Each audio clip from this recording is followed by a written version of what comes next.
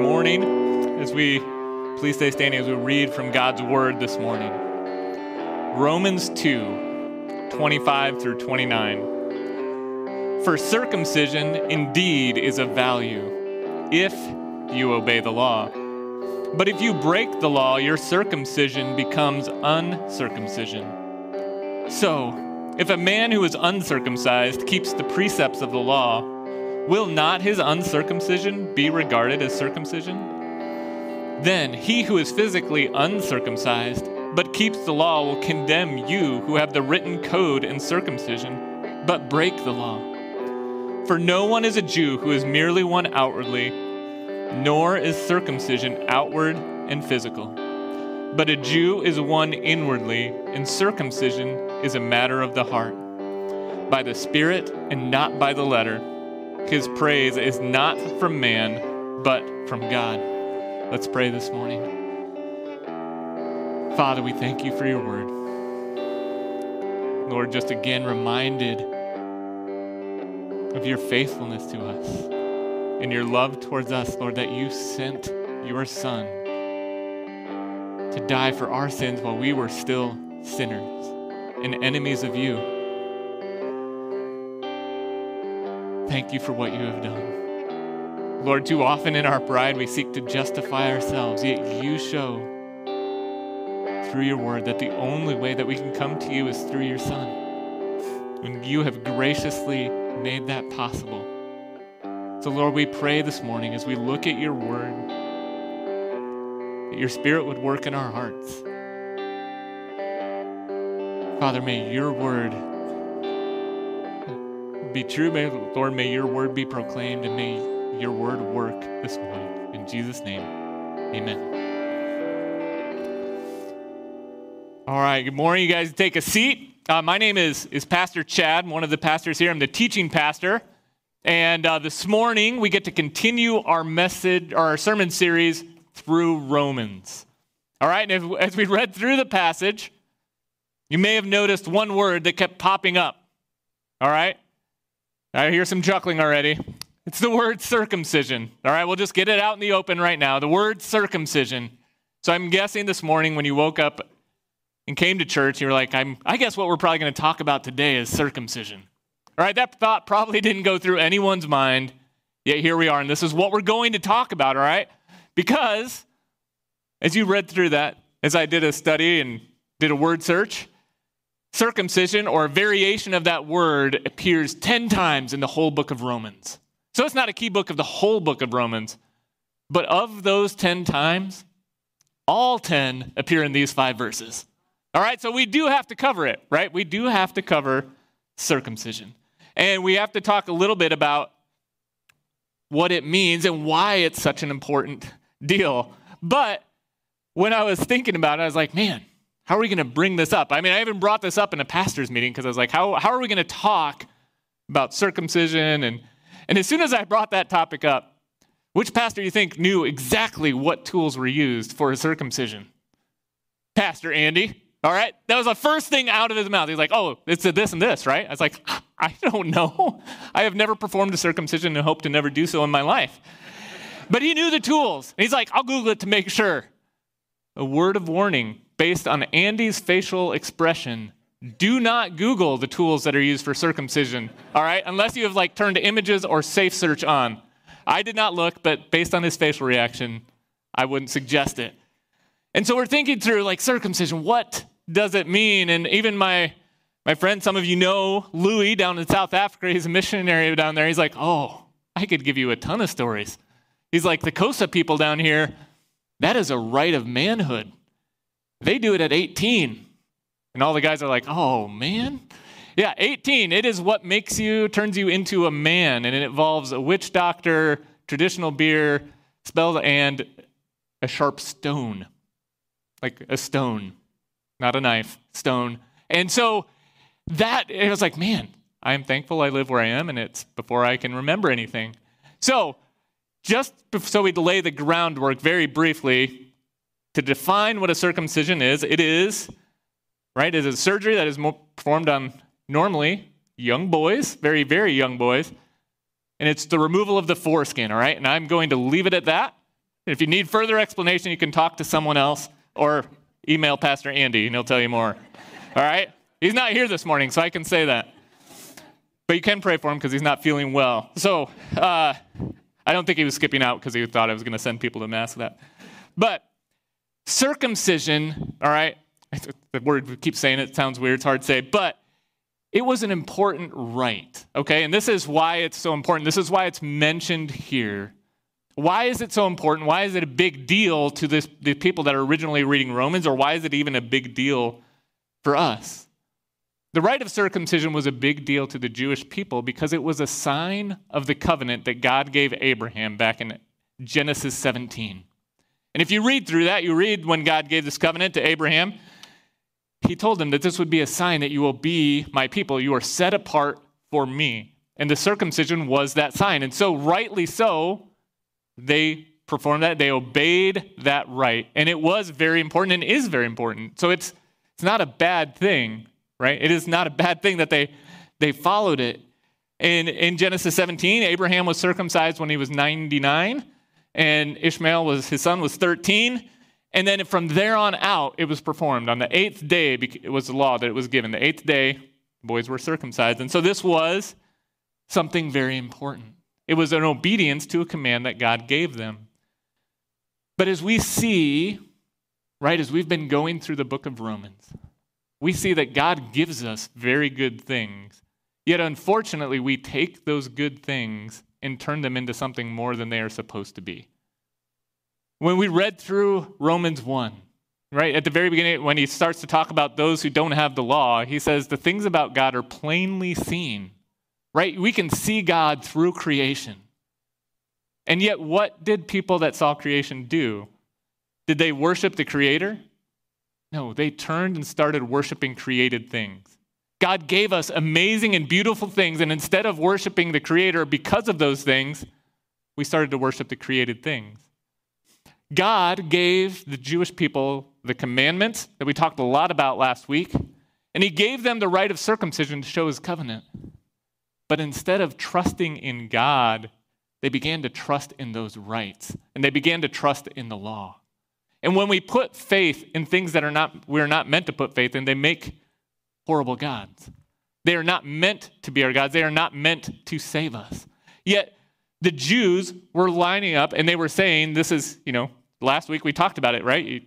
You guys have the law, you learn from the law, and you teach other people the law, but do you keep the law?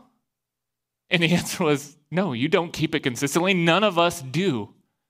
And so then he moves on to circumcision. He's like, but now you're going to say, well, but we're circumcised. That makes us better. That gives us a right standing.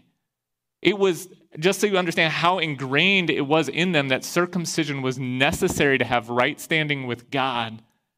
You read through Acts 15. We won't read it here because we don't have time, all right? But Acts 15, they had a church council because people were wanting, the Jewish party was wanting to say, you must be circumcised in order to be saved. You have to do salvation, but you also have to be circumcised. Otherwise, you can't really even be a part of the church or saved. So much so that this was so ingrained in them that Paul had to confront Peter, if you read in Galatians 2.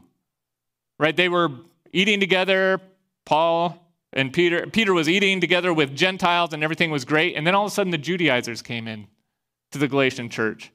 And Peter, I keep mixing these up. Sorry. Peter was the one that was struggling with this, all right? Not Paul. Peter started eating only with the circumcised because he feared the circumcision party. He feared what they thought. And he was so ingrained in him as having grown up that way that he began to do that, so much so that Barnabas began to do the same thing.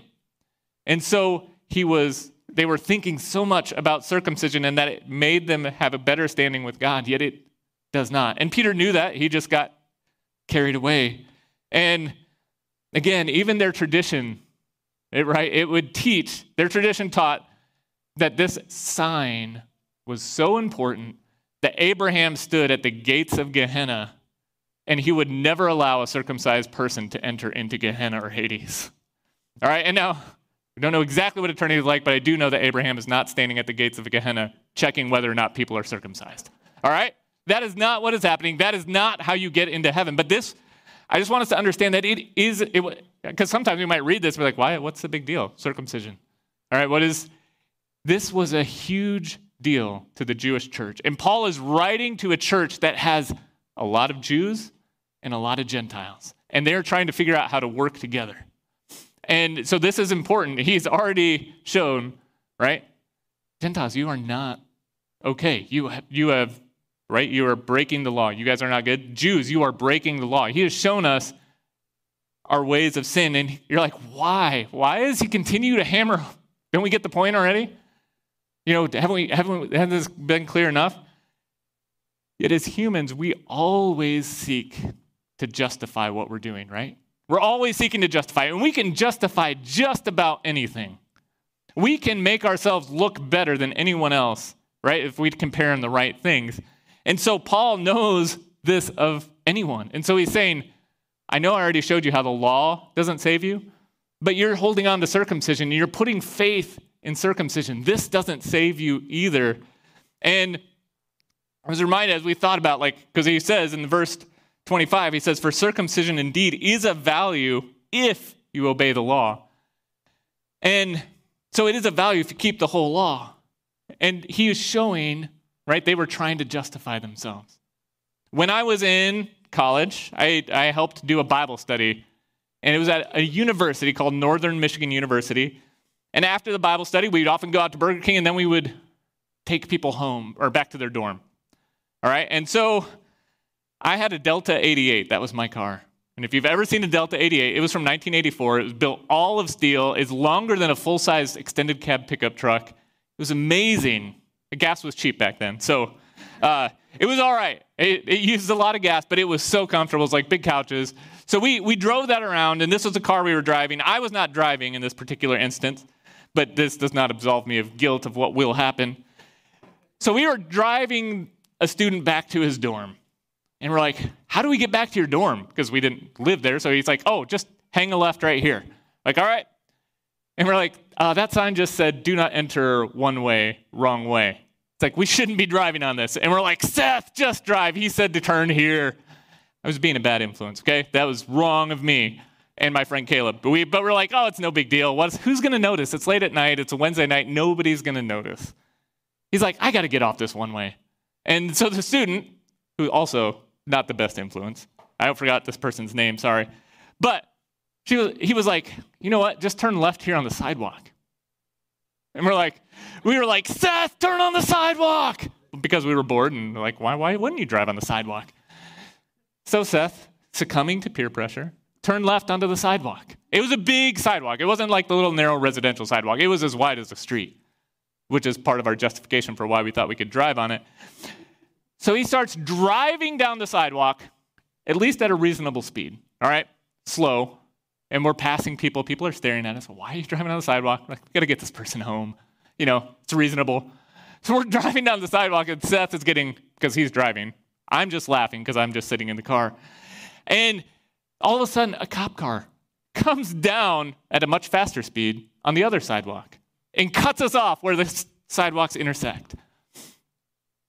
Understandably so, he made us get out of our car.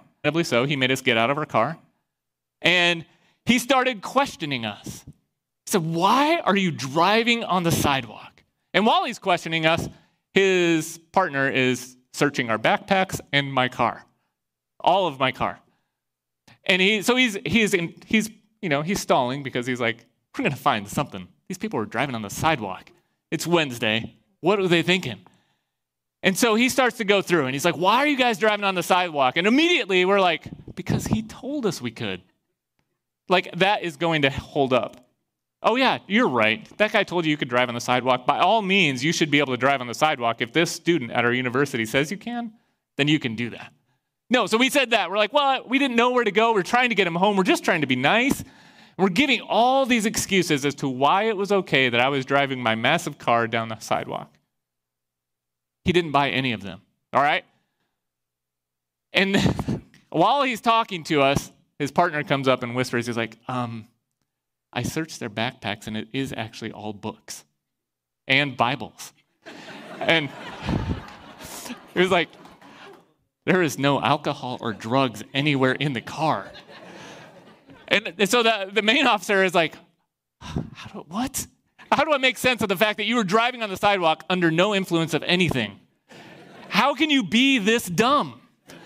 Is what he was thinking. He didn't exactly say that, but we were continuing to argue why it was okay that we were doing this, because we're humans and because we were dumb. And finally he said, just be quiet. He's like, where do you come from? I was like, Iowa. He's like, do they let you drive on the sidewalks in Iowa? I said, no, they do not.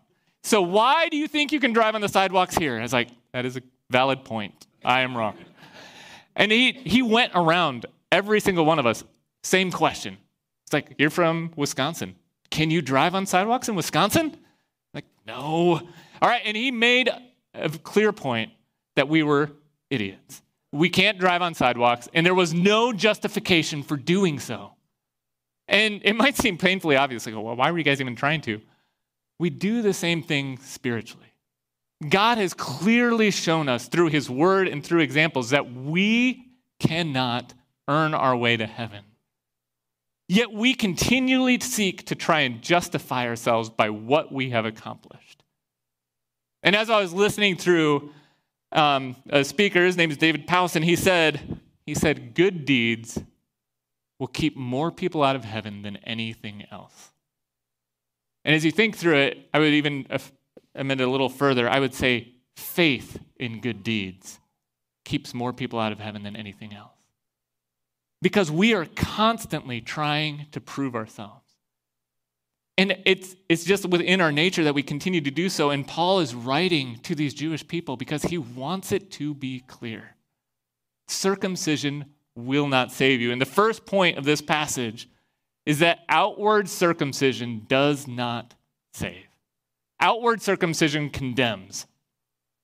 All right? Outward circumcision condemns. He says very clearly in verse 25, he says, for circumcision indeed is of value. And then he adds the important word, if you keep the law, if you obey the law. So yeah, if you want to lean on your circumcision, if you want to trust the circumcision as to why you're going to get to heaven, that's fine. That's going to help you out if you keep all of the law. And how many of us keep all of the law? None of us. Right? None of us do. And Paul talks about this even further just to make sure that we understand this, that keeping circumcision is not a way to get to heaven. In Galatians 5, he says, I say to you that if you accept circumcision, Christ will be of no advantage to you. I testify again to every man who accepts circumcision that he is obligated to keep the whole law. You are severed from Christ, you who would be justified by the law. You have fallen away from grace.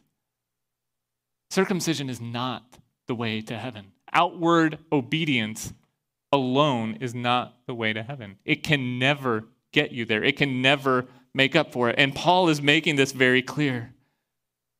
He said, because if you break the law, once you break the law, once you've started to go down this path and you say, I'm going to do it by circumcision, by outward obedience, once you break the law, then you're a transgressor. You're a breaker of the law, and your circumcision no longer stands to set you aside or commend you before God. It begins to condemn you before God because you have broken the law, and now you are guilty of all of it, right? James 2:10. Anybody who says he keeps the law but he breaks it in one point, he is guilty of all of it. And so Paul is making this very clear to them. And he says that it becomes just as you were uncircumcised. All of a sudden, everything you were pinning your hopes on is no longer of value. And he said, then he gives another example just to further illustrate the point that outward circumcision cannot save, but it only condemns. He said, so if a man who is uncircumcised or a Gentile would keep all the precepts of the law, wouldn't his uncircumcision be regarded then as circumcision? Then he who is physically uncircumcised but keeps the law will condemn you who have the written code and circumcision but break the law. And so he's even setting up a hypothetical of somebody who is uncircumcised, who would be looked down upon by any Jew, and says, if this person kept the law, their example in life would stand in condemnation to you because you are claiming to follow these very things, yet you don't. And you will stand condemned by the example of this person. Now, we know that there is no Gentile that kept all of the law. So this is just another example to make clear the point that circumcision is not going to save you, that following the law is not going to save you. And as we go through as we go through Romans 1 and 2, these have been heavy passages and good passages to think through. Because as we think through it, as I've been thinking through it even throughout this week, none of us, myself included, should feel good about our own goodness, our own righteousness.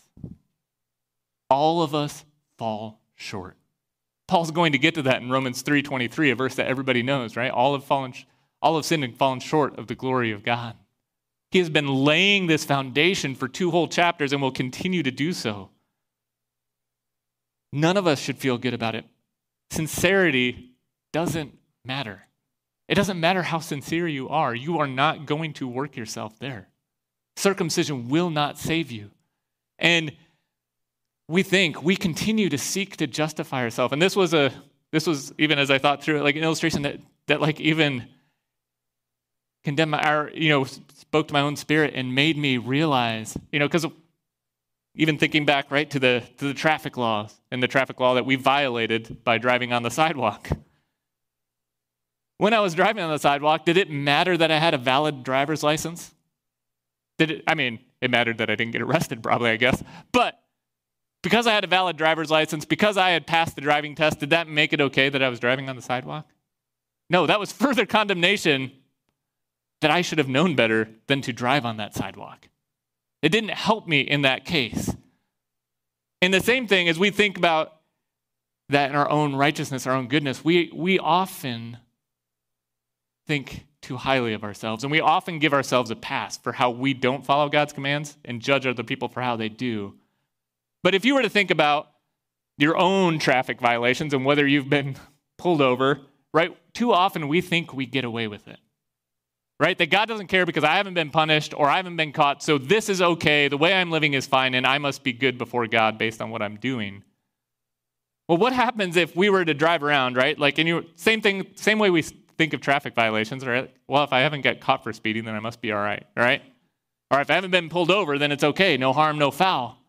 But what happens if on your car there was something that recorded everything you did?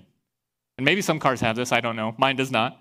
But if it recorded every time that you went over the speed limit, maybe it recorded every time that you rolled through a stop sign because you were in a hurry, or when you cut somebody off in traffic, or when you gunned it at the yellow light instead of slowing down.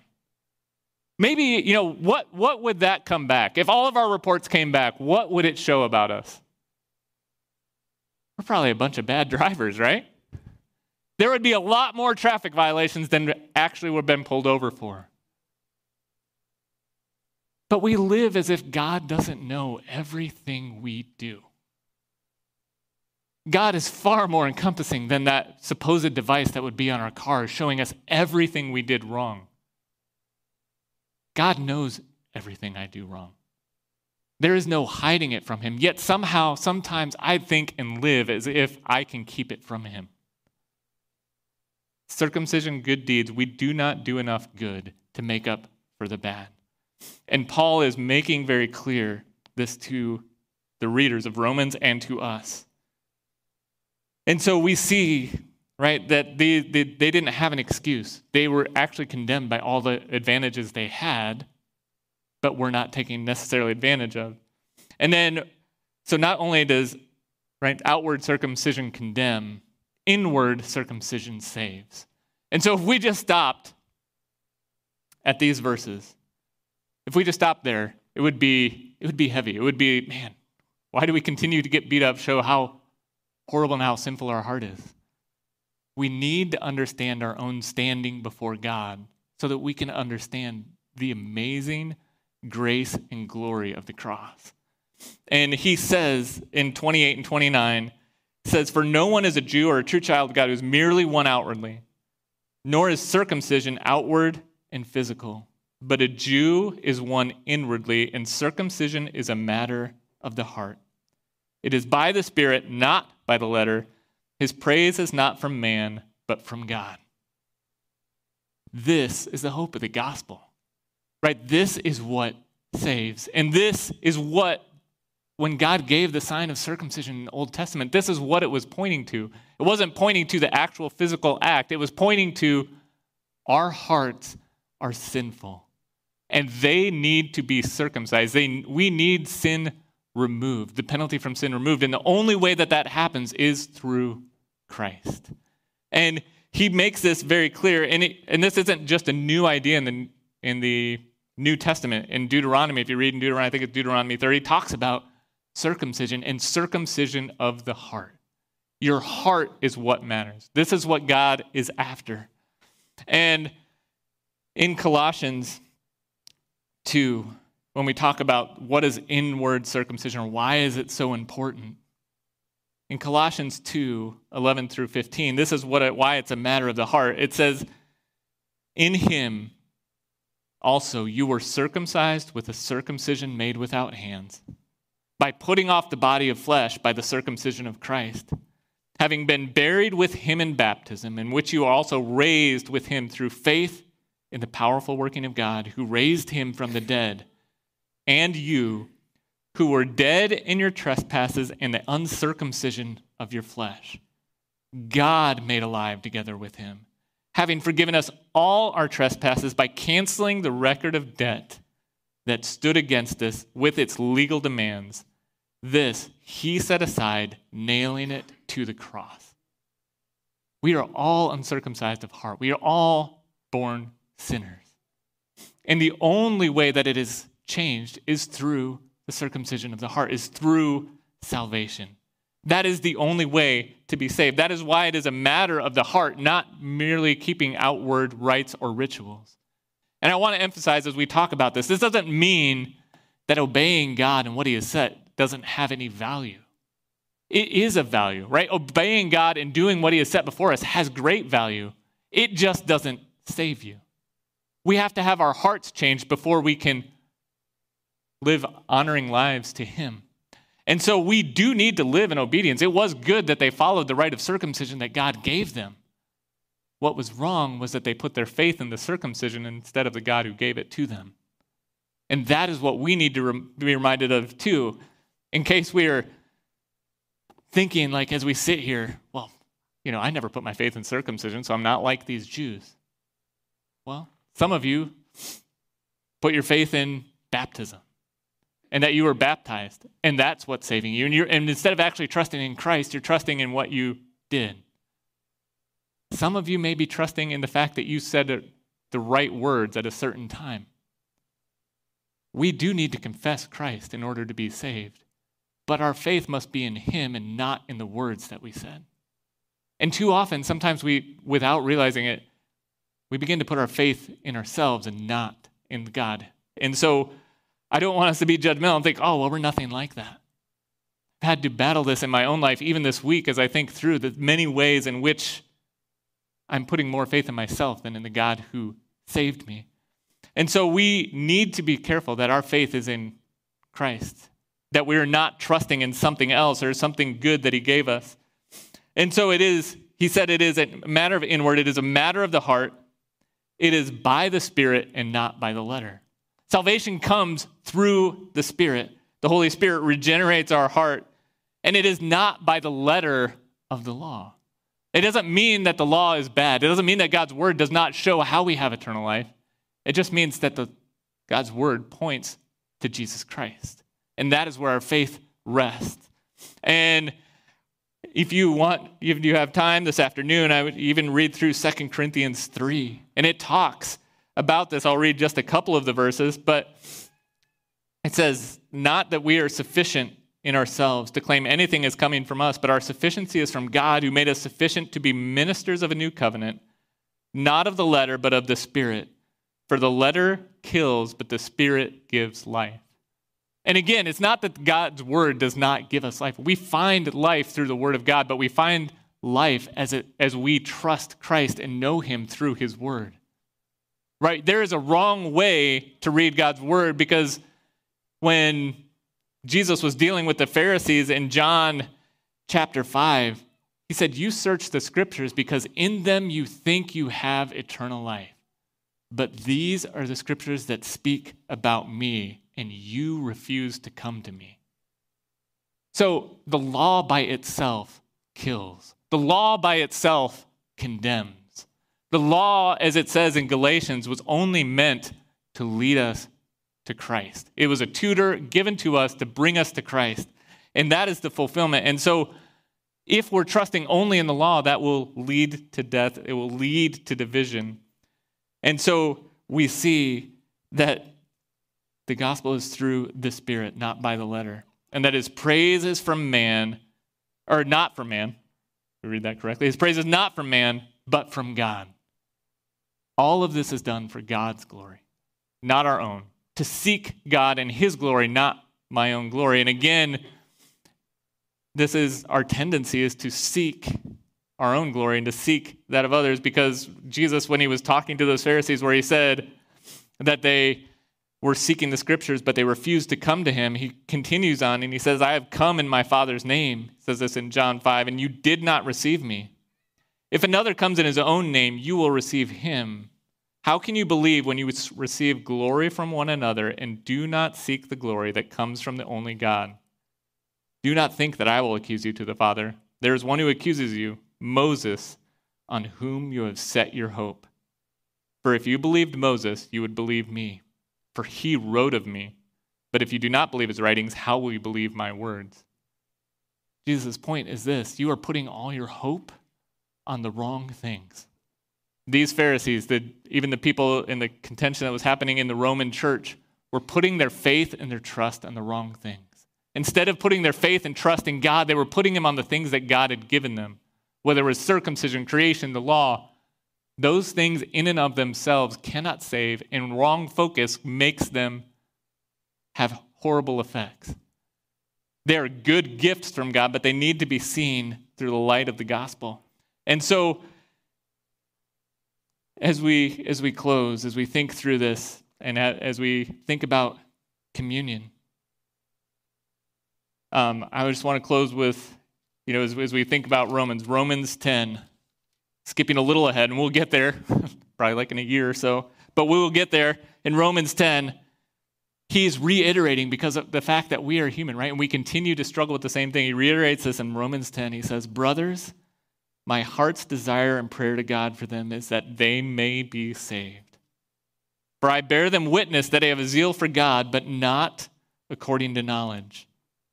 For being ignorant of the righteousness of God and seeking to establish their own, they did not submit to God's righteousness. For Christ is the end of the law for righteousness to everyone who believes." That is where it is all pointing, and that is where we need to have our faith. And he ends, and just a little further in Romans 10, he says, "For with the heart one believes and is justified, and with the mouth one confesses and is saved. For the scripture says, everyone who believes in him will not be put to shame. For there is no distinction between Jew and Greek. The same Lord is Lord of all, bestowing his riches on all who call on him. For everyone who calls on the name of the Lord will be saved." And so as we think about those things, as we go to communion, some of you here today may never have actually put your faith in Jesus Christ. You may be trusting in the works that you have done. You may be trusting in what your family has done. You may be trusting in something outside. You may be trusting in something that God gave, yet you are not actually trusting in God's Son, that he sent to die for our sins. Jesus alone paid the penalty for our sins.